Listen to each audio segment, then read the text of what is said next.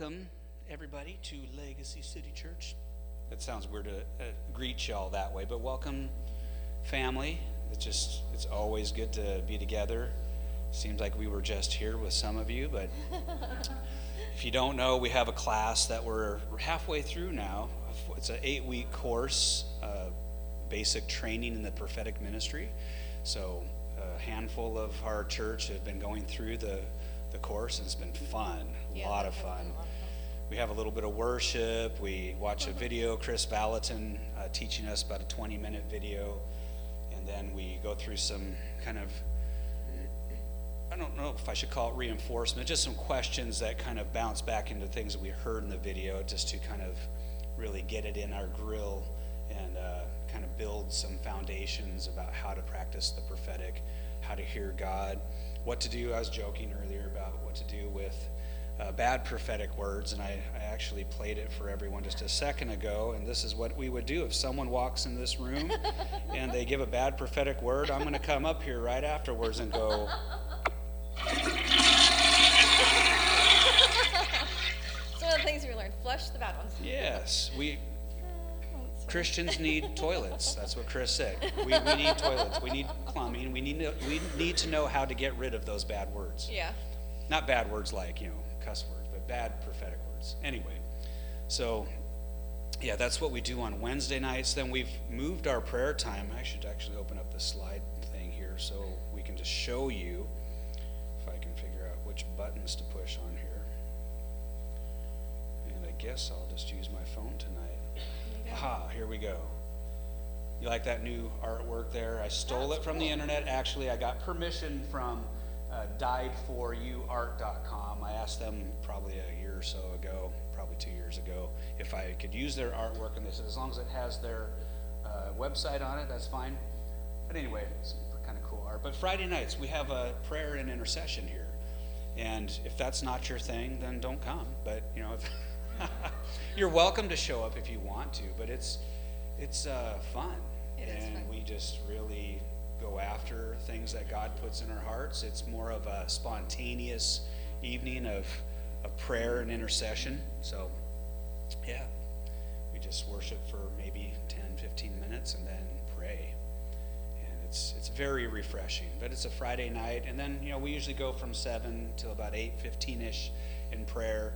And then people hang out and chat and fellowship as long as you want. So any of you are welcome to join us on a Friday night and dive on in.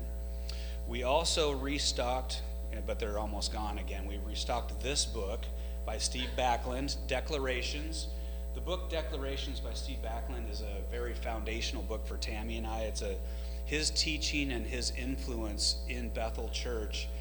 When it comes to declarations, when it comes to the power of your words, it actually shifted everything for us. We not only learned from Steve, but we learned from hearing people through Bethel Church, their online services, praying for people through their online meetings, and they prayed different. Instead of praying that God would do things, they actually made declarations over the people they were praying for. And it was mind-blowing. It totally transformed the way we approached prayer. Not that we don't ask God to do things, but when you get the revelation of, first of all, who you are in Christ, right? You need to know who you are. You need to know that if you're a Christian, you're not just a sinner saved by grace. That may be true, but your identity in Christ is of a son or a daughter. When Jesus died for us, on the cross, his blood took away our sin, and the Spirit of God that he gave to us is called the Spirit of adoption. The Holy Spirit is the Spirit of adoption.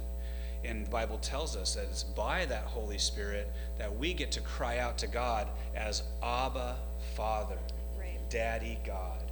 So we get to call God Father, and that is the relationship he wants with us. He wants us to know him as Father, and to know who we are as sons and daughters. Yeah. So before anything else, before a husband, before a dad to my kids, before I'm a mailman or a pastor, whatever, before any of that stuff, I need to be personally rooted and grounded in my identity as a son. Yeah. I've been adopted into God's family. So as a son and a daughter, you and I have been given authority. Jesus has given us authority as sons and daughters, royal authority. According to John 1:12, it's the Greek word for that authority is exousia, which is royal authority, kind of like what a king or a queen would do when they're giving a command or a decree. You and I have been given regal authority as children of God. And Jesus has given us the authority of his name to go into all the earth, to make disciples, to heal the sick. Not just pray that God would heal the sick, but we would do the same works Jesus did, that we would heal the sick, that we would cast out demons, that we would raise the dead. How does that happen? What does that look like? Much of what the kingdom, much of the expanding of the kingdom or the tearing down of things of the devil and bringing in things of the kingdom happens through the decree, happens through the declaration. It comes when we know who we are and we have authority to declare something with your mouth, to speak to that thing and to release through your words, through your declarations, the power of heaven. So this book is a thin book. It's got 30 days of things, topics you can practice. And I thought it would be kind of fun just to take one tonight. So why don't we do this before we worship? If you guys want to stand up, why don't we stand up together? And let's just practice. One of the chapters is just 2 sides. It's just 2 pages of the book. It's a series of declarations and then 2 lies that we want to break agreement with. Okay, so you guys ready? You got to say it out loud with me, okay? So I'm not the only one talking. Tammy's going to do her best to. Yep. I guess you want to look at the little phone screen here. I can't read that. Okay, it's pretty small. We need bifocals. Once you hit 50, you need bifocals, right? No. No, okay. All right, so here we go. That's right, declare. Come on. Okay. Let me wet my whistle. What's that noise? They're doing your hair out there. Leaf I blowing. thought, man, are the speakers starting to really get crazy? Okay, no, we're good. Okay, here we go, guys. Ready? So, King Jesus, as sons and daughters of God, we declare today, Jesus is the same yesterday, today, and forever. He still likes to heal. There are no walls between the healing grace of Jesus and me. My body is under supernatural protection. By his stripes, I have already been healed. I am a magnet for healing, and people around me constantly get healed. I am worthy to walk in divine health through the blood of Jesus. It is extremely easy for people in my region of the world to get healed. I am immune to sickness and disease because I am a new creation with new DNA. My family and I are free from generational illnesses through a divine swap of our inheritance for Jesus' inheritance. I am living in ever-increasing health.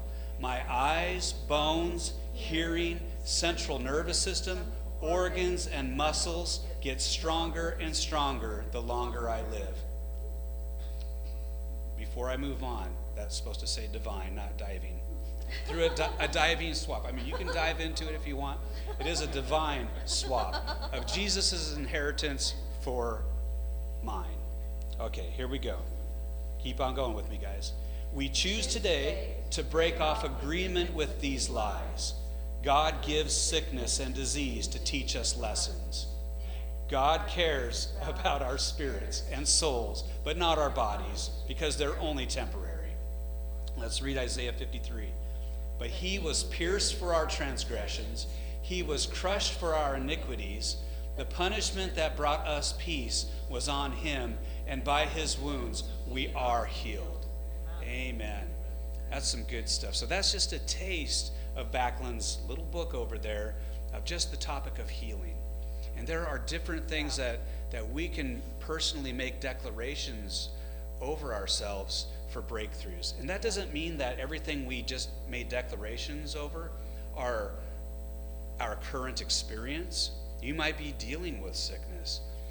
But what I want to encourage you with is that as you begin to declare what heaven would say over your body, over your life, you will see change happen. I would encourage you and myself to make declarations of, this is what the scripture says. Let the weak say, what? I am strong. Let the poor say, I am rich. You know, the Bible tells us, speak the opposite of what you're going through. If it's not in the kingdom, then that's what we need to go against. We need to come against sickness. We need to come against depression and hopelessness and whatever. You just make the list. Whatever is in heaven, that is what Jesus said we should pray here on earth. Your kingdom come. Your will be done here on earth, just as it is in heaven. So it's our joy and actual permission from God to take hold of the things of heaven and pull them in. Yeah. We need to reach into the heavenly place and pull the things of heaven into earth. That is what Jesus has taught us to do as we pray. So we will actually pray and start worship here. I want to just let you guys know that as we begin to worship, I purposefully left this little message from Bill Johnson at the beginning of the worship, but it is actually an introduction to the worship tonight. So don't be caught off guard and in shock when you hear a loud voice talking. It might be a little loud, but don't worry, don't panic. You won't have to hear someone shouting at you for the next 40 minutes. So, you guys okay? You guys good? All right, you want to pray for us, sweetheart? So, Father, we thank you that you do heal. God, we thank you for your healing power. God, we thank you that you have given us the ability to heal people and to do the things that you've done, God, and even greater. Thank you. God, we're here to worship you tonight, so we just lay everything at your feet, anything that's happened throughout the week, Father. And God, we just grab hold onto you tonight. Yes, Lord. We hold onto you tight tonight, Father. God, and we want to bless you. We want to magnify your name tonight, Father. You are so worthy to be praised. So we praise you tonight. Thank you, Lord. Amen. Amen. All right, let's worship, guys.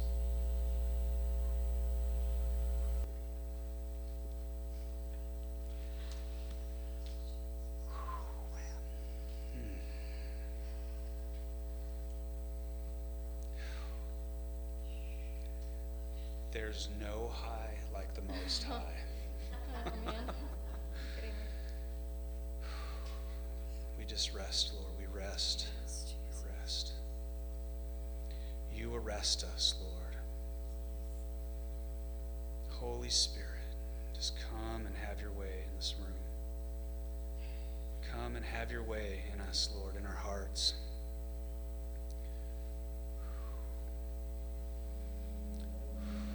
You're so good, Lord. You're so good. It's our one desire in this room, God, is just to encounter your presence. If we do nothing else but just bask in the light of your face, then that's what we'll do. We just look to you, Lord. We look to you because we know your favor is towards us. Your kindness is towards us. Your goodness is towards us. We rejoice in your goodness. We rejoice in the nature of our God. You are not a God who is far off. You are not a God who does evil. You don't plan wickedness. You are a God of justice and mercy. You are a God of love and kindness, faithfulness and compassion.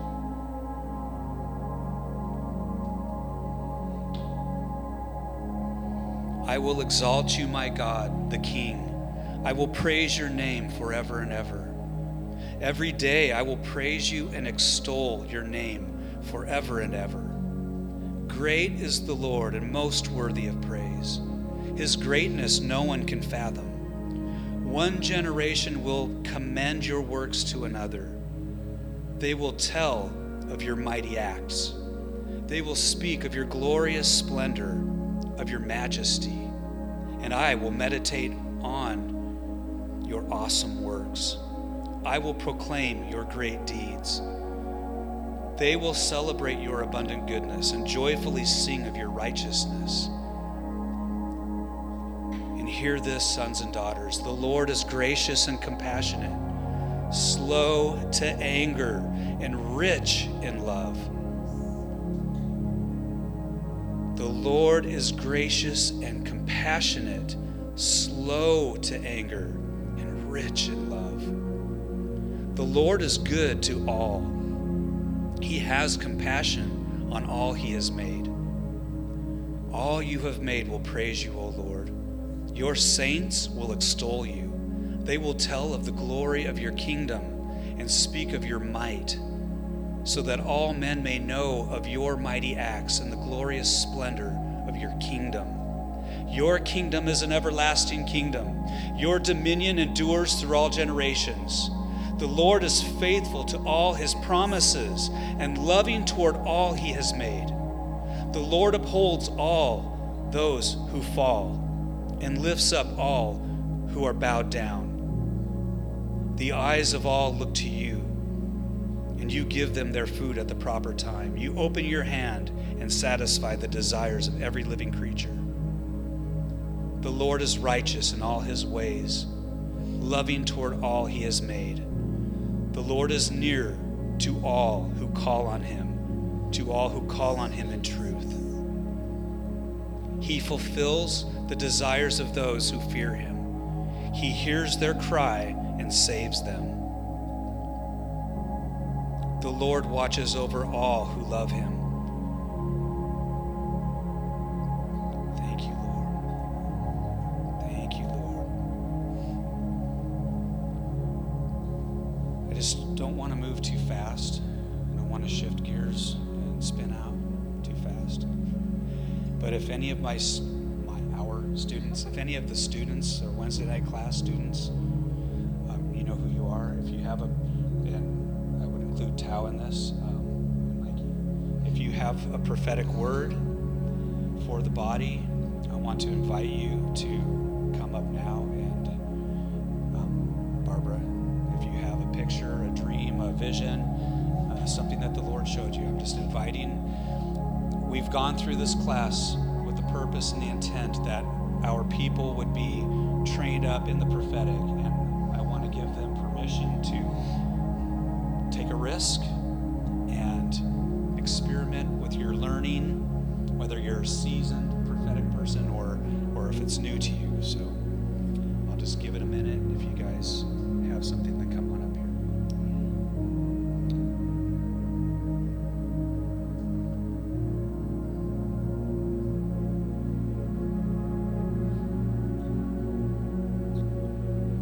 Let's just wait on the Lord, guys.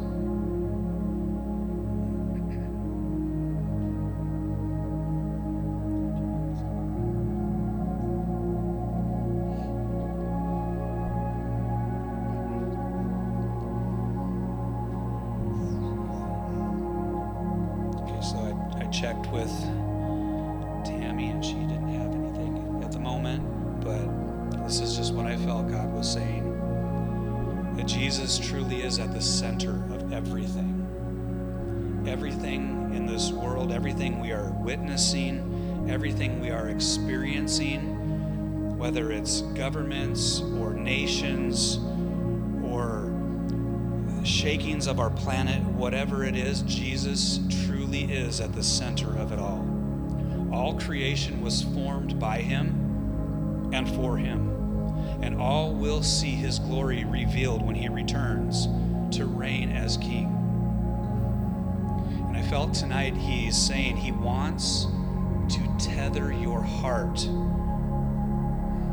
He wants to tether your heart to himself.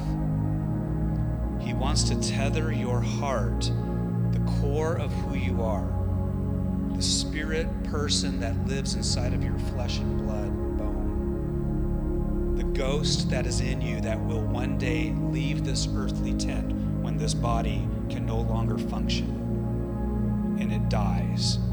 And the real you, the innermost person that you are, that lives forever, that is eternal, he wants to tether himself to that person who is you. He wants to tether your heart to the heavenly realm. And all he needs is your yes. needs to hear you say yes. Yes to Jesus. Yes to his finished work on the cross. And yes to his lordship over your life.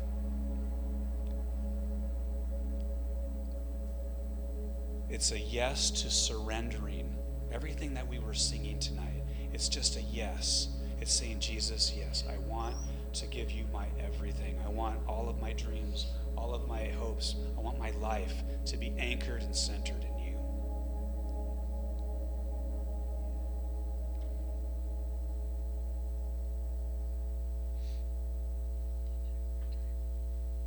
I'll just throw it out there one more time. If any of our students have a word, I just want you guys to feel free to.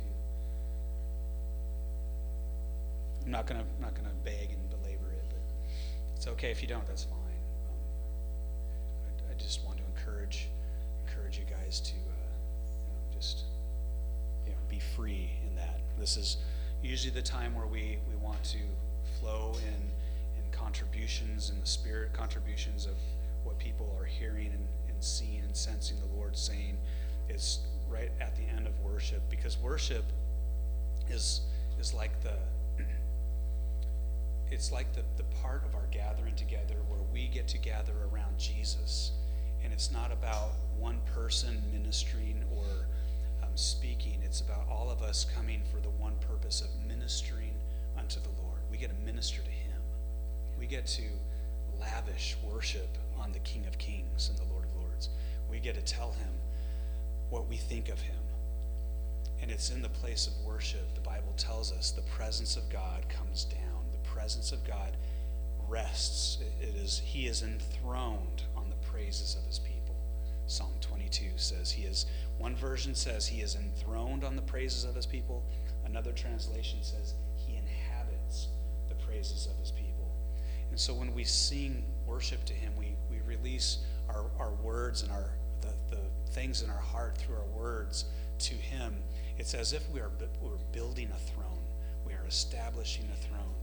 And it's no surprise to many of you that when you're alone and you're in your car and you put some worship music on, you put on a Christian radio station if that's your thing, and you start to feel God's presence as you're singing. You begin to worship him. For me, it's just putting on worship music, but it doesn't have to be music. But for us in our gathering, it's when we worship, we come around the throne in worship, and we drop every agenda. Everything just drops, and we're here for one focus, one purpose. And something happens. Yes, ma'am. I just wondered, I've been getting, no, this is not complete. That's okay. I'll cut it. If it's stupid. Because if it fits, I want to, what I'm saying. Yeah. I want to record. I know you're passionate. Do you know the words to A Long and Winding Road? Anybody? You do? Pam? What is it?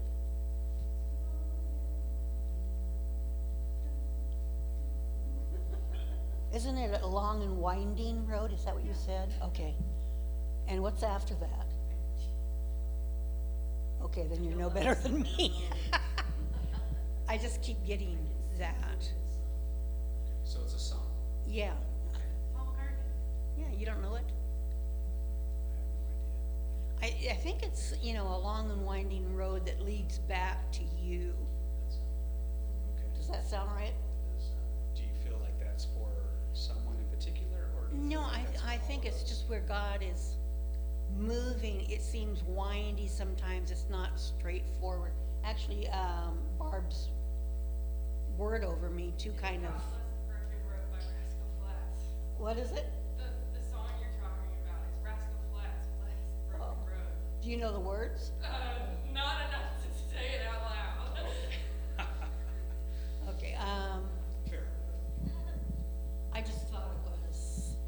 I don't know what it is really. Okay, so and come up here. So when that happens, if anyone in the room, if you feel like that's resonating with you, then that's for you. Just take it. The long and winding road that leads to your door will never disappear. I've seen that road before. it always leads me here.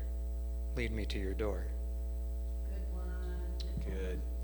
Awesome. I would say yes and amen to the Lord speaking that, because that is where,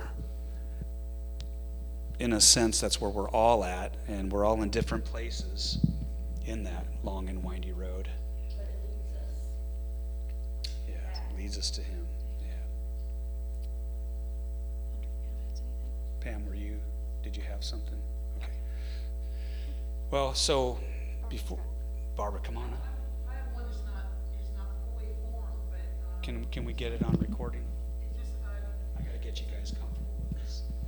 Otherwise, I have to edit the audio file and crank up the quiet part so that you can hear it.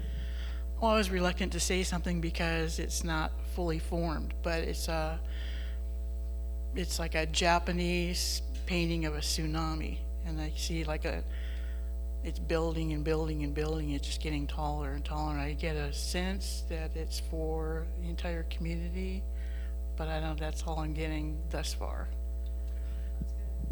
Awesome. Yeah. Well, I just have one word that I want to give as an encouragement. Alice. It's probably not your first time this has happened. I think in the past when you came to our gathering that one other time, yeah, and we probably mentioned the fact that your name means noble. Your name means noble and kind. And that is what God sees in you. He sees who you really are. You might not feel noble, you may not feel kind. I don't feel kind when I'm in a car and there's traffic. I feel very irritable, actually. But His dream over you when He was creating you was that you would be a daughter of His that would walk in nobility and kindness, which are aspects, they're facets of His nature. So this is just kind of what it's just a scripture, actually. Romans chapter 5, verse 17. So we'll just give this to you, but for everyone can take this as well. Death once held us in its grip, and by the blunder of one man, speaking of Adam, death reigned as king over humanity. But right now, how much more are we held in the grip of grace and continue reigning as kings in life? And that's the part I want to highlight for you, that it's God's heart that He wants to grace you so that you could reign in life, that you could be held in the grip of grace and continue reigning as a we say a king, but as a royal person, as royalty in life, enjoying our regal freedom through the gift of perfect righteousness in the one and only Jesus the Messiah. So it all comes back to Him. As you're centered and rooted in Him, out of that relationship flows your true identity, your true nature, that you would, through His strength and through His union with you, that you would rise above in life and you would walk on a path that is ruling and reigning in life, tethered to Him, tethered to His heart. So we just bless you with that. You have a good name. Alice is a good name. So we just bless you with that. You guys doing okay? Everybody okay? I don't. Okay, Tan, we're going to get comfortable here. It is 7:22, and we are going to dive in.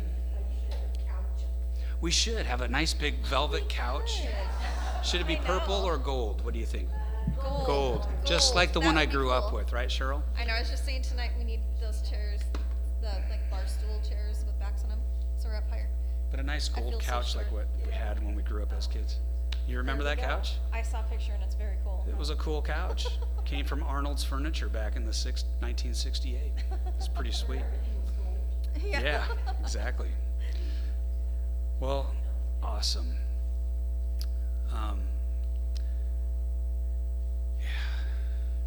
Just want to just rest for a minute. Everybody doing okay? You guys doing good? Yeah, sort of. we do at the end of the meeting just want to take some time to pray for anyone who wants to receive prayer. If you need healing in your body, if you need breakthroughs, encouragement, it's always good to have some hands-on prayer. And so, as you know, we always open up the front up here for that. And so we'll do that at the end of the meeting, which I'm going to make it a goal to get there. We want to be done by 8 o'clock, by 8 p.m. Not done and leave the building, but done with this part. So I'm going to make it my goal to even do better than that. And what do you say, 25 minutes? Can you guys handle 25 minutes of rambling for me? Oh, I'm sorry. It's not rambling, of preaching under the anointing of the Holy Spirit. That's right. All right, here we go. A while back, I felt that God gave me permission to go through a book of the Bible, and I felt like he gave me the option to pick whatever one I wanted because he's just that good. He likes the things you like. He puts things in our hearts that you find that you enjoy, and he's happy about the things that you enjoy when it's good things, of course. So I love the book of Hebrews. I love the book of Ephesians, Romans. I could probably pick any book in the New Testament. I probably wouldn't pick Revelation to go through, although I could. But the book of Hebrews is just so powerful. And we've made it through chapter 5, and now tonight we're going to bust through chapter 6. And it's a miracle, yeah. And if I could walk with us through a chapter of Hebrews like we're going to do now in 25 minutes, that's a goal that is like applaudable. Especially if you've been around me long enough, you would know. So here we go. The theme, there's two themes. The first half of chapter 6, I know I have the wrong, I don't tell anyone, I stole this picture from the interwebs. I Google things and I find a picture and I'm like, oh, I'll use that one. So we're actually not in Hebrews 5:11 through 6:12. We're actually in Hebrews 6. But the first part that's covered in this chapter, the majority of it is all about us being faithful to the end. And the last part is about Jesus. It's always centered back in Jesus. He is the anchor. Our hope in him is the anchor for our souls. So let's dive right on in. Here we go. Now is the time for us to progress beyond the basic message of Christ and advance into perfection. The foundation has already been laid for us to build upon, turning away from our dead works to embrace faith in God and teaching about different baptisms, impartation by the laying on of hands, resurrection of the dead, and eternal judgment. So with God's enablement, we will move on to deeper truths. Now, a lot of us are probably thinking, bless you. Many of us are probably thinking, well, aren't those deep truths right there? I mean, baptisms. The footnote said that there are actually 7 different baptisms the Bible mentions. There's the baptism of fire, which sounds pretty good. There's the baptism in the Holy Spirit. There's the baptism of the suffering of the cross that Jesus went through, and we get to carry our own cross, so it's a baptism we get to take part in. There's a baptism of repentance, and there's 3 others that I can't remember. But there's 7 baptisms, trust me. And if you don't, look up the footnotes of the Passion Translation, you can find out. So we have different baptisms, impartation through the laying on of hands. I think most of us that have been in this kind of Christian stream long enough understand that there is a transference. We believe that the Bible says there is an impartation that happens through the laying on of hands. You, every person in this room, and we together as believers in Jesus who have the Holy Spirit living in us, have the ability to release his presence. His presence and his anointing. When we talk about his anointing, the word anointed or anointing just means to smear. Like you put an ointment on a sore, well, you anoint that thing. You smear the healing medicine. So Jesus was and is the Christ, the anointed one. He is the one who came, who had the anointing of the Spirit of God on him, the smearing of the presence of God all over him, so to speak. We don't use the word smear because it just sounds kind of, I don't know, almost kind of gross, I guess. But anointed just means to have an application of something on you. So we have the anointing of the Holy Spirit that is on our words. When we release words in the Spirit, we can impart truth. We can impart freedom through the declaration. We can impart healing. And there's an impartation that happens through the laying on of hands. Many of you have had hands laid on you, and you felt heat come into your body, or you felt electricity when someone's praying for you. You might start to feel heaviness, the weight of God's presence. We were designed not just to carry like a jar with a tight lid the presence of God and never let it out. You were meant to be a leaky vessel. You were meant to have, you're a temple of the Holy Spirit. You were meant to have doors and windows that open up and release so that the presence of God can get out of you. In fact, Jesus said, to those who believe in me, to those who would later believe in him, out of their innermost being, rivers of living water would flow out of them. So we were made to have the Spirit of God in us and to be released out of us. Where does that come out? Well, the Bible does instruct us to lay hands on people. I know what you're thinking. I don't know, I could just read minds sometimes. No, it's not really reading minds, it's just knowing people. We could all stand up and sing it. I've got a river of life flowing out of me. And yeah, you're laughing, you're thinking, yeah, when I go to the bathroom later on, I could sing that too. Anyway, and you know what? God laughs with us. Amen. But the reality is, the presence of God in us, he does get released out of us in power. Like there's power that comes out. And it's miracle working power. It's supernatural power. These are all considered elementary truths, elementary teachings. Laying on of hands, resurrection of the dead, that's pretty self-explanatory. It was dead, now it's alive. Dead things coming back to life. Like what? A bird. Our bird? Remember the bird that hit the window at the other house? I forgot about that. We had a bird that hit the window, and I was like, oh man, this is a good practice. So I went and prayed for him, and he flew away. So Did you check He for was a out. pulse before that? he was out. He was gone. Hey, we've seen pets resurrected, and we've seen them not resurrected. But hey, That's true. we should always press in for the miracle. Amen. Eternal judgment. It's something that is not talked about a lot in the church today, but it is a real thing. It's biblical. And if anyone in the Christian world has told you that hell does not exist and there is not an eternal judgment, one day they're false. They're wrong. They're false. They're false teachers. False. Or maybe they don't realize it, but that's actually unbiblical false teaching. Jesus spoke about the resurrection of the dead. He spoke about the people at the resurrection being separated, the sheep on his right and the goats on the left. And anyway, you know the story from there, maybe, unless you haven't read that. You can read it later. Read it before you go to bed tonight.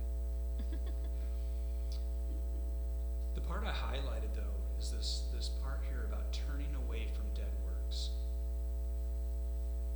You know, God is concerned about us, you and me, doing dead works. Now, depending on the version of the Bible, like if you read the NIV, I grew up reading this, Hebrews 6, whatever verse that is, I guess that's verse 1 still. Reading that, and it said that we would, let me just look it up. We got time, right?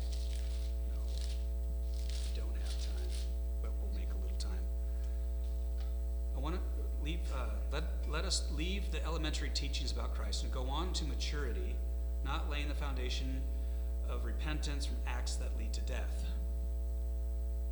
Not laying again a foundation of acts that lead to death. Now, in my mind, I always read that as, well, that's got to be sin, right? Those are acts that lead to death, things that you do that bring sin, destruction, and death in your life. But then there was this book and this teaching by a guy in an apostolic network, a guy named Terry Virgo. For those of you that like to read books, you might look this one up. I might have a copy of it. And Terry Virgo, he's an apostle in the body of Christ, and he wrote this book called God's Lavish Grace. And in this book, he goes into depth about getting caught up in dead works. Many times a church is a work of God. It begins with God's breathing something into people to come together and form a church. And there might possibly be a time where that work is over. It's done. It it becomes a dead work. When it's lacking faith, lacking any joy, any hope, any purpose, it just becomes routine, and someone's trying to prop it up and keep it going. That is when it becomes a dead work. It might be a ministry that you once had. It might be, just think of different things. There are different things that we can do in the kingdom as believers that can become dead works. And God wants to set us free from those things. If you're in a church that has become a dead work, I don't think you need to pray and ask to be released from it. I think you need to just be able to say, this thing is, there's no life in it anymore. There's no faith in it. It's done. I'm not going to take part in propping up a dead work. If that's what happens here, you heard me say it now. It's not happening.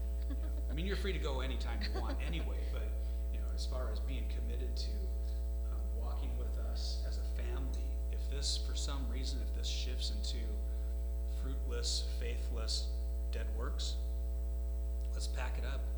Let's That would be sad. clear the house. It would be sad. And let's find a place where God would call us all to plant ourselves. It's kind of what the anointing leaves, isn't it? 'Cause some things are anointed. I would agree with that, but I would say that that's subjective, of course, because this is the danger. We may walk into a church and you might not feel the anointing, and others in the room might feel it. So there's probably a few more things that would need to be involved, and it would probably need to go straight to the head of that work, the people that are leading it. What are they doing? Where are they? Are they walking in faith and in purpose? Because God may give a person who comes into a work, a church, let's say, or a ministry, and you may feel nothing in it. Because sometimes we go into places as thermometers, looking to feel the atmosphere of the temperature of the spiritual atmosphere. But God has actually not called us to be thermometers. He's called us to be more like a thermostat, where we get to go in and we get to release heaven into the atmosphere. Yeah. Which is a shift in thinking, because most of us have the tendency to go in, and I'll be the first to say, I'm a critique of worship, I'm a critique of people's preaching, and it would be easy for me to say to a church, God's not really in that place. But actually, I've learned not to say that, because if other people are being ministered to and they're receiving life and there's fruit coming out of it, then who am I to call it I a was dead work? talking mainly about if you have a ministry and it's time to go and you just don't want to go yet, that anointing leaves, and then it becomes a dead work. That could be an indicator, for your own ministry. Yeah. And again, for myself, I will just speak over my own life. We are a church that is building on an apostolic prophetic foundation, and for us that means we lean into apostles and prophets to give input into our lives. And this church started with a prophetic word, and I would never be the first to shut it all down based on my own choice, based on my feeling of, because anointing is tricky. You're anointed if you're a Christian by the Spirit of God, but you may not feel anointed. We walk by faith, not by sight. So again, this is a good question, and it's definitely worth talking about. But we have to understand that our tendency as believers is to feel. If you're a feeler, or if you're a visual, you look for the fruit. So And I think we have to be really careful too, that it's not coming through a lens of where we're at in life, because I've seen that happen with people where they're like, oh, I don't really feel the Spirit there, but it's like, yeah, but you're going through a lot of stuff right now in life, and I don't know that you can feel anything. So I think we have to be really careful of that, and just, So that's an example of someone not feeling anything in a ministry that's not theirs. And I will speak for me, I went through a dark season of the soul, dark night of the soul, where I was not feeling anything. But it's in that time where I didn't feel any anointing ongoing, where I had to hold the prophetic promises of Yeah. God before me. Yep. And you guys got to go. I got a question. Oh, okay. Hold the prophetic promises of God. Finish that first. Yeah. Hold the prophetic promises of God before us. Yeah. Amen. Can you contrast what it means to turn away from dead works and what it means to be subjected to frustration in our will for God? What's the difference between those two? I think that'll help me to see better, and maybe us to see better. So I understand the part about turning away from dead works, and what was the other half? The contrast, the difference between God subjecting us to frustration and hope that we would attain to his salvation. So what's the difference between turning away from dead works and feeling frustrated by God because we're in our own will? Got an easy answer. Okay. It's from our class. You need the spirit of discernment. We do. We all need the spirit of discernment. Right. And God is faithful. He's not gonna lead you astray. If you are trusting Him and pressing into Him, He's going to help you discern if this church is over with and we need to pack it up, or if I'm just in a funk right now and I'm frustrated, feeling, or maybe God is trying to do something in me and allowing me to feel frustrated, so I will go deeper into Him. There's so many scenarios. Yeah. Does that make sense? Yeah. Awesome. So, dead works don't have to be sins. We don't need to lay again the foundation of repentance from dead works or works, acts that lead to death. That could be sin, but it also could be a work, like the things we work at, our own devotion to God. If it's just becoming a dead work, a routine, there's no life in it, it's time to change. Yeah. It's time to go get the freshness. We need to walk in a freshness with God. Amen. Fresh. Say it with me. Just say it. Fresh. Something about the word fresh. It just sounds. And I think too, as churches are just the easy example, as churches grow and somebody feels like, oh, hey, I want to do this thing, and you're like, yeah, go for it, but then it's not producing fruit, it's okay to be like, okay, this isn't working. And we always want to be listening to what God's telling us to do. There are going to be seasons where this church will do certain things, and then there'll be seasons where it won't be doing certain things according to what God's telling us to do. So,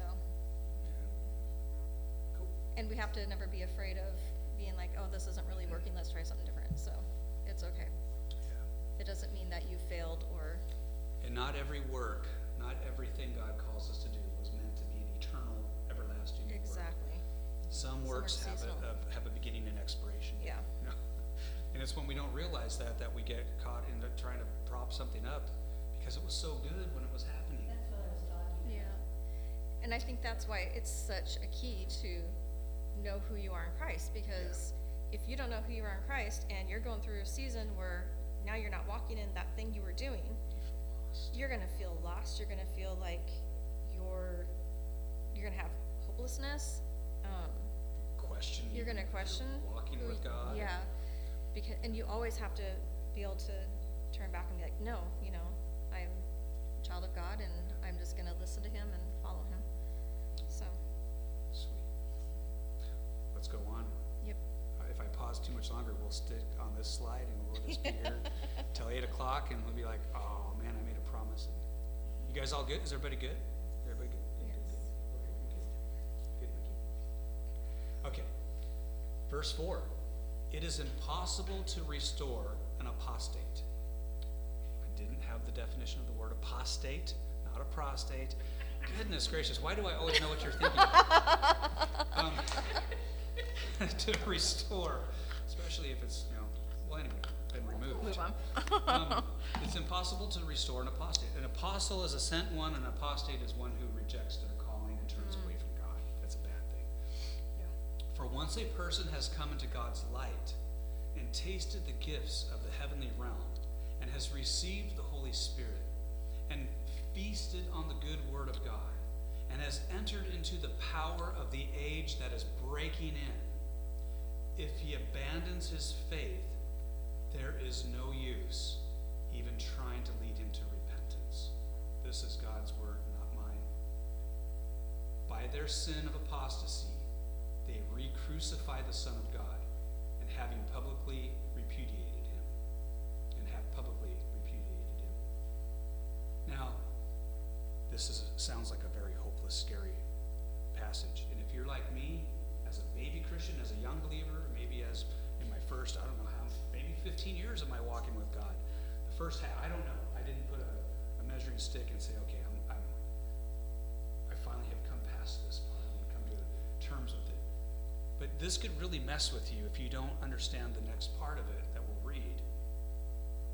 You could feel like, wow, does that mean the first time I make a mistake and I sin, even a willful sin, am I becoming an apostate? Am I no longer a Christian?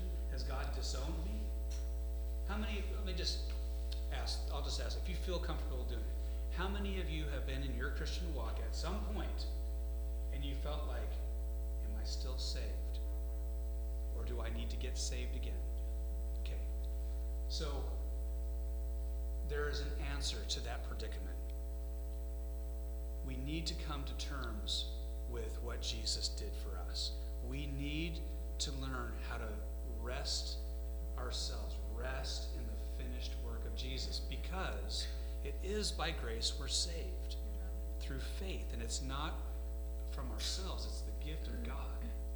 So he gives us salvation, and the fruit of salvation is walking with God, hopefully in obedience, but there are going to be times where we are walking in disobedience.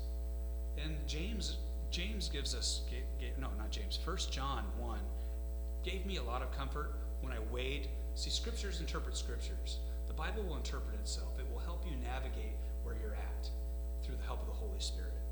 That's good. If you feel like you've messed up by reading this scripture and you're like, oh no, I've crossed the line, and if I can't even come back to Jesus now, because if I do, I'm going to re-crucify him and publicly repudiate him. That's a great look on your face there, Kelly. You look like your eyes were just like, I was in a trance. oh, okay, that's good. You stay there. I didn't mean to pull you back. Didn't mean to pull you back. But then you'll read. So you may feel stuck. But then you go into your Bible to 1 John. Let me just read it real quick. I probably got this highlighted with a pen over and over because I needed to know that I know that I know where I'm at with God. Yeah, I always struggle with this verse. Yeah. So here's what 1 John 1 says in verse 7. But if we walk in the light as he is in the light. Okay, so that means I need to walk in the light. We have fellowship with one another, and the blood of Jesus, his son, purifies us from all sin. Okay, so that's half of it. I'm learning here in that verse to know that my sins have been purified.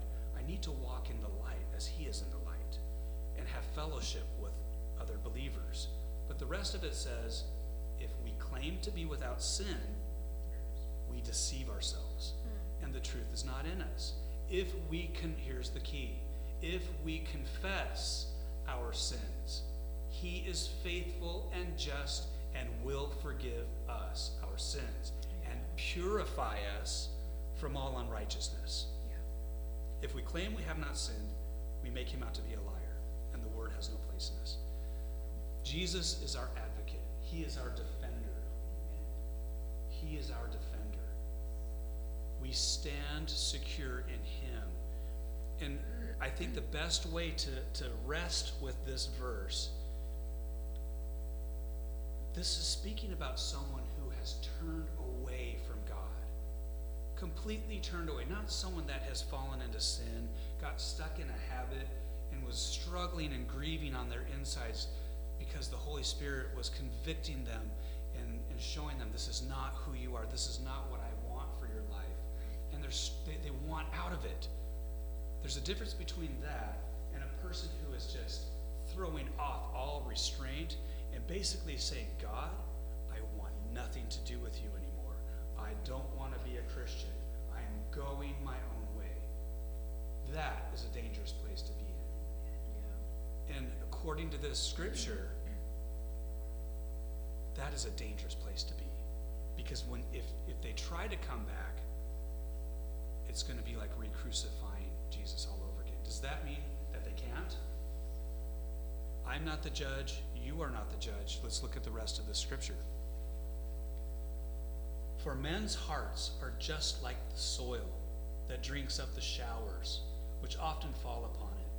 Some soil will yield crops as God's blessing upon the field. But if the field continues to produce only thorns and thistles, a curse hangs over it, and it will be burned. Even though we speak like this, beloved, we are fully convinced that there are more beautiful and excellent things which flow from your salvation. Now, maybe that didn't completely answer a struggle or a tension with that verse. God can soften a heart, and he can harden a heart. Nobody can come to Jesus unless the Father draws them. Nobody can come, Jesus said it, nobody can come to me unless the Father draws them. So, if a person is wandering, God is really good at going after his wandering sheep and pulling them back into the fold. But if someone chooses to fully reject God, after coming to taste of the things of God, after receiving Jesus as Lord, proclaiming him as Lord, and walking with him and enjoying his word and fellowship with the Spirit of God, and then something goes south inside of them and they just totally abandon the faith, there's a big difference between that and a falling down and getting up. You guys tracking? Does this feel hopeful? Are you going? No, Oh, okay. no, I was just thinking about what you said. Right on. Preach it. There you go. Oh, she's going. She's going. Amen. Get louder. Don't just give me a hand wave. I thought you were waving. I thought she's like, go on. I'm out of here. Okay. Here we go. Man, we are on that time crunch. No, we're fine. For God, the faithful one, he is not unfair. How can he forget the beautiful work you have done for him? He remembers the love you demonstrate as you continually serve his beloved ones for the glory of his name. But we long to see you passionately advance until the end, and you find your hope fulfilled. So don't allow your hearts to grow dull or lose your enthusiasm. He's trying to provoke them to fire, to passion for Jesus, and not to grow dull and lose your enthusiasm. But follow the example of those who fully received what God has promised because of their strong faith and patient endurance. I don't know about you guys, but I am going to hold fast until the end. I don't care if everything falls to crap and goes to hell around me. I gotta hold fast. Yeah. I gave my life to Jesus 30 years ago with a lot of junk in my life, and I confess to him, I don't know how I'll ever change. But one thing I will do right now in this moment, I give you my life. I surrender, Jesus. Where else can I go? And it's the same today. Where else can we go? Yeah. Who else can we turn to? He is salvation. If I make mistakes along the way, I'm going to get back up and run to him. I'm not going to believe a lie from the enemy that I know would be the enemy's will and plan to separate me and wedge me away from God, so that I'm hopeless and feel condemned. He is called the accuser of the brethren, the accuser of Christians. He's the accuser. He accuses us night and day before God. He wants to destroy us. He comes to kill, steal, and destroy. He's a liar and a thief. Yep. Amen. So we have to be aware that the enemy prowls around like a roaring lion, but we do have one who is on our side, and he is the roaring lion. He is the lion of the tribe of Judah. See, the devil wants to just try to make you think that God is not with you, not for you, that he's against you. So that's why we need to go into the Word of God and be encouraged. Here's a couple footnotes, guys. The Greek word for dull of heart is, I didn't look it up first how to pronounce it, but it's pretty simple probably, nothros. Nothros. Say it like an Italian, nothros. It's probably nothros or something like that, I don't know. It's Greek to me, which is taken, it might be actually Aramaic, taken from the root word meaning illegitimate child. Interesting. It's taken from the root word illegitimate child. The implication is that we don't see ourselves as a child of illegitimacy, but as a child of intimacy. And that keeps our relationship fervent and passionate. And I had to throw in Romans 12:11 from the Passion this verse, and I would tattoo this on every one of us, but I'd do myself first, of course. Be enthusiastic to serve the Lord, keeping your passion toward him boiling hot. Let's just have fun and say things tonight. Just say boiling hot. Boiling hot. So I'm just going to pray for myself right now, and I'm going to pray for you guys. God, I just pray that you would keep my passion and my family here's passion for you boiling hot, that we would radiate with the glow of the Holy Spirit. I love it that Val says that we're the shiny ones, that we would radiate with the glow of the Holy Spirit, and let him fill you with excitement as you serve him. Yes. Amen. That's a good word right there. We're almost done. I don't have really any footnotes. We're just going to gently go through this rest of this chapter. Now, when God made a promise to Abraham, since there was no one greater than himself, he swore an oath on his own integrity to keep the promise as sure as God exists. So he said, have no doubt, I promise to bless you over and over and give you a son and multiply you without measure. So that was God's promise to Abraham. So Abraham waited patiently in faith and succeeded in seeing the promise fulfilled. I'll just make a quick mention. We all know the story of Abraham. He didn't wait for the promise to be fulfilled before screwing up. Well, that's kind of play on words. And trying to make the promise happen in the flesh. Yeah. He had an Ishmael. He had sex with his wife's maidservant. And because his wife was like, you should just, I'm not going to have the baby, so you might as well sleep with her and get the son that God promised. Mistake. Okay? And to this day, we have the whole Islamic nations and Israel. And anyway, you can trace the lines and see the wars that go all the way up to today. The lineage of Ishmael and the lineage of Isaac, the promised one, the promised son. So, back to the scripture here, verse 16. It's very common for people to swear an oath by something greater than themselves. For the oath will confirm their statements and end all dispute. How many of us have sworn? I swear on the Bible. Verse 17. In the same way, God wanted to end all doubt and confirm it even more forcefully to those who would inherit his promises. His purpose was unchangeable, so God added his vow. He has given you and me his vow to his promise. So it is impossible for God to lie, for we know that his promise and his vow will never change. God's word is true, and let every man be a liar. God's word is true. Every promise of God is yes and amen in Christ Jesus, according to Colossians chapter 2, somewhere in there, right? It's in there, so trust me.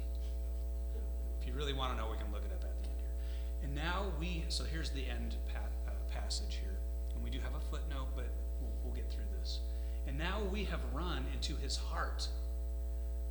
And this goes back to what I felt God was saying tonight. He wants to tether us to his heart. He wants to tether your heart to his. He wants to tie us together. We have run into his heart to hide ourselves in his faithfulness. This is where we find his strength and comfort, for he empowers us to seize what has already been established ahead of time, an unshakable hope. We have this certain hope like a strong, unbreakable anchor, holding our souls to God himself. Our anchor of hope is fastened to the mercy seat in the heavenly realm, beyond the sacred threshold, where Jesus, our forerunner, has gone before us. He is now and forever our royal priest, like Melchizedek. We talked about Melchizedek last week. Mysterious figure. I won't go back and rehash any of that. There's a lot of terminology in here, like our anchor of hope fastened to the mercy seat. What does that mean? You might be thinking, what's a mercy seat? In the heavenly realm of all places. Okay, so apparently there's a mercy seat in the heavenly realm beyond the sacred threshold. Let's look at the footnotes here. Jesus is our trailblazer, first of all. He has blazed a trail for us to enter into the sacred chamber and seize the hope that has been fulfilled in his eyes already. to have a company of king priests who will dwell with him in the holiest of holies and minister from there out to the nations of the earth. The clear implication of verses 19 through 20 is that he takes us in to share his throne and his ministry as the royal priest. The picture is there's a difference between where we're at right here in this room and this place that can be called the third heaven. It's the realm of the kingdom of God, the realm of the Spirit, the place where Jesus is right now at this very moment, seated at the right hand of the Father. Okay? You might think in your mind, well, that sounds far off. That sounds like this heaven. When I die someday, I'll go to heaven, to the sweet by and by, far be off in the far off yonder, or whatever. People use weird little words. It sounds far off, but did you know that you and I are actually seated with Christ right now in heavenly realms, in the heavenly place? So the realm of the Spirit, the realm of heaven, the throne room of God, is not far off. It's right. It's as close as your skin. It's as close as you need. I don't fully understand dimensions. Some of us might think we have a grasp on that kind of thing, but some of us don't, and we don't want to confuse and freak everybody out with talking scientific terminology. But there are many dimensions, and the realm of the Spirit's not far off. And Jesus, when he ascended, he did ascend from the disciples right before their eyes and was taken up into a cloud. And the angels appeared and they said, the same way you saw him disappear is the same way he's going to return. For us to be seated here in this room and also seated in the heavenly realm with Christ Jesus right now means we are bilocation, bilocational. We won't go there. We are bilocational. We are in two places at the same time. Don't try to wrap your mind around it right now. I'm not going to go into this stuff.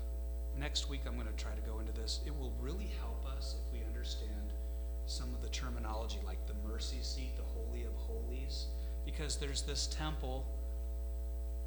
Let's just take a quick look, but I'm not going to go through all of it. The temple, what's that? You made it. I made it. You got to the It's 8 o'clock, yeah. And then I'm dragging it out by going into this picture here. So there was an actual temple on earth, the Temple of Solomon, that was destroyed in whatever year AD. I forget which year it was. But the Romans came and they took it apart and they burned got all the gold out of the temple. But anyway, the Temple Mount still exists, and it's where you see the pictures of the Jewish people going up against called the Wailing Wall, and they're praying their prayers against the wall, and they're writing their prayers down, and they're tucking them into the cracks of that wall. That is the foundation of the Temple of Solomon. That's what remains. And on that Temple Mount right now is the Dome of the Rock, the Islamic mosque.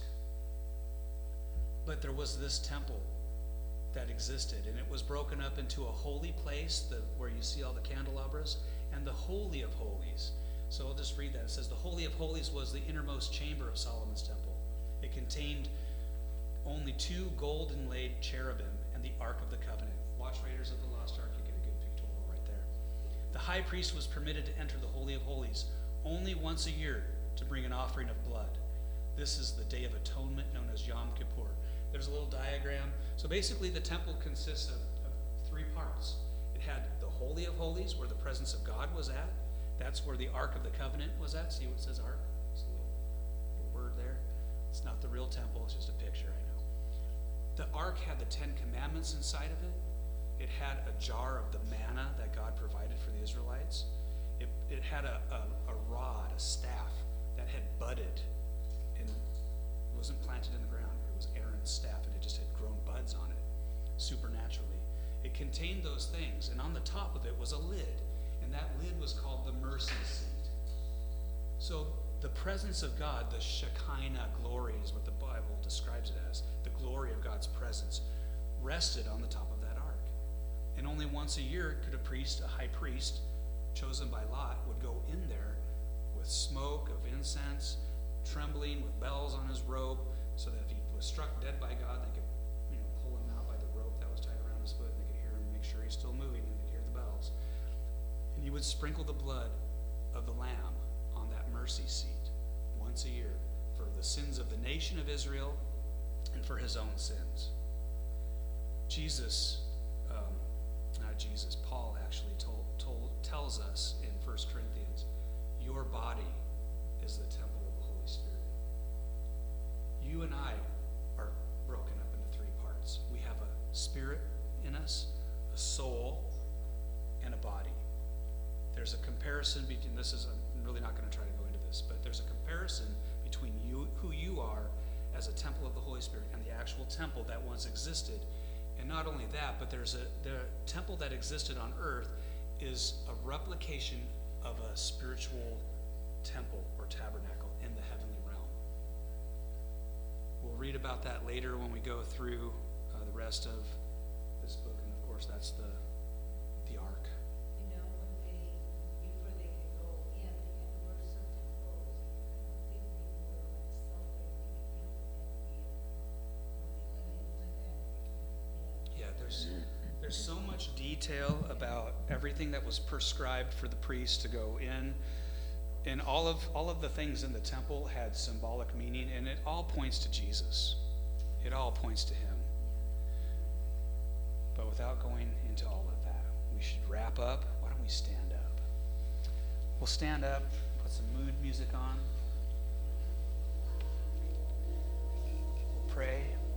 And then if you want to receive some prayer, there's lots of us in the room that would love to just get around you and blast you, that Holy Spirit power blasting, pressure washing, maybe a good pressure washing.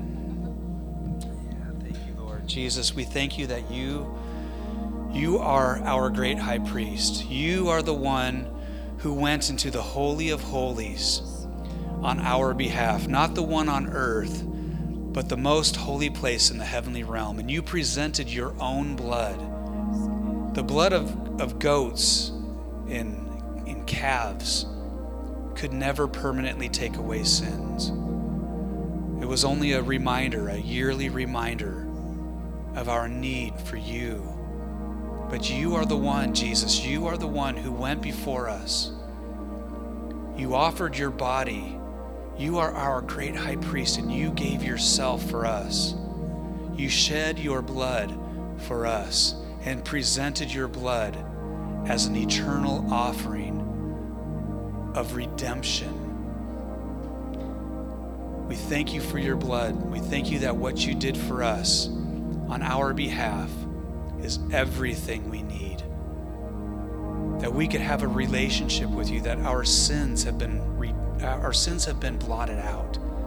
Our sins have been forgiven. And it's your blood that has covered over us. It is your blood that has purified us and has made us clean. We thank you, Jesus. We thank you that your blood purifies us even now from all unrighteousness.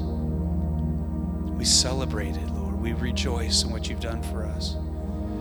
We look to you, our magnificent King Priest. And we thank you, Lord, that you have called us to your side. You've called us to be tethered to you. You have called us to place all of our hope in you, Jesus. Our hope is in you tonight, Lord. I place my hope in you. We let our hope in you go into that Holy of Holies, through the curtain, through the veil. We let our hope go into that place like an anchor, firm for our souls to be secured to. And we hold fast to you, Jesus. We find our hope in you, Lord. Thank you, God, that you're faithful to your word, that your word is true, and that we can hold fast to your promises. And we just look to you this evening to be our security, to be our rescuer, to be our advocate. I know that my Redeemer lives, that I have an advocate on high. You are my everything, Lord. Thank you, Jesus. Thank you, Lord. We worship you.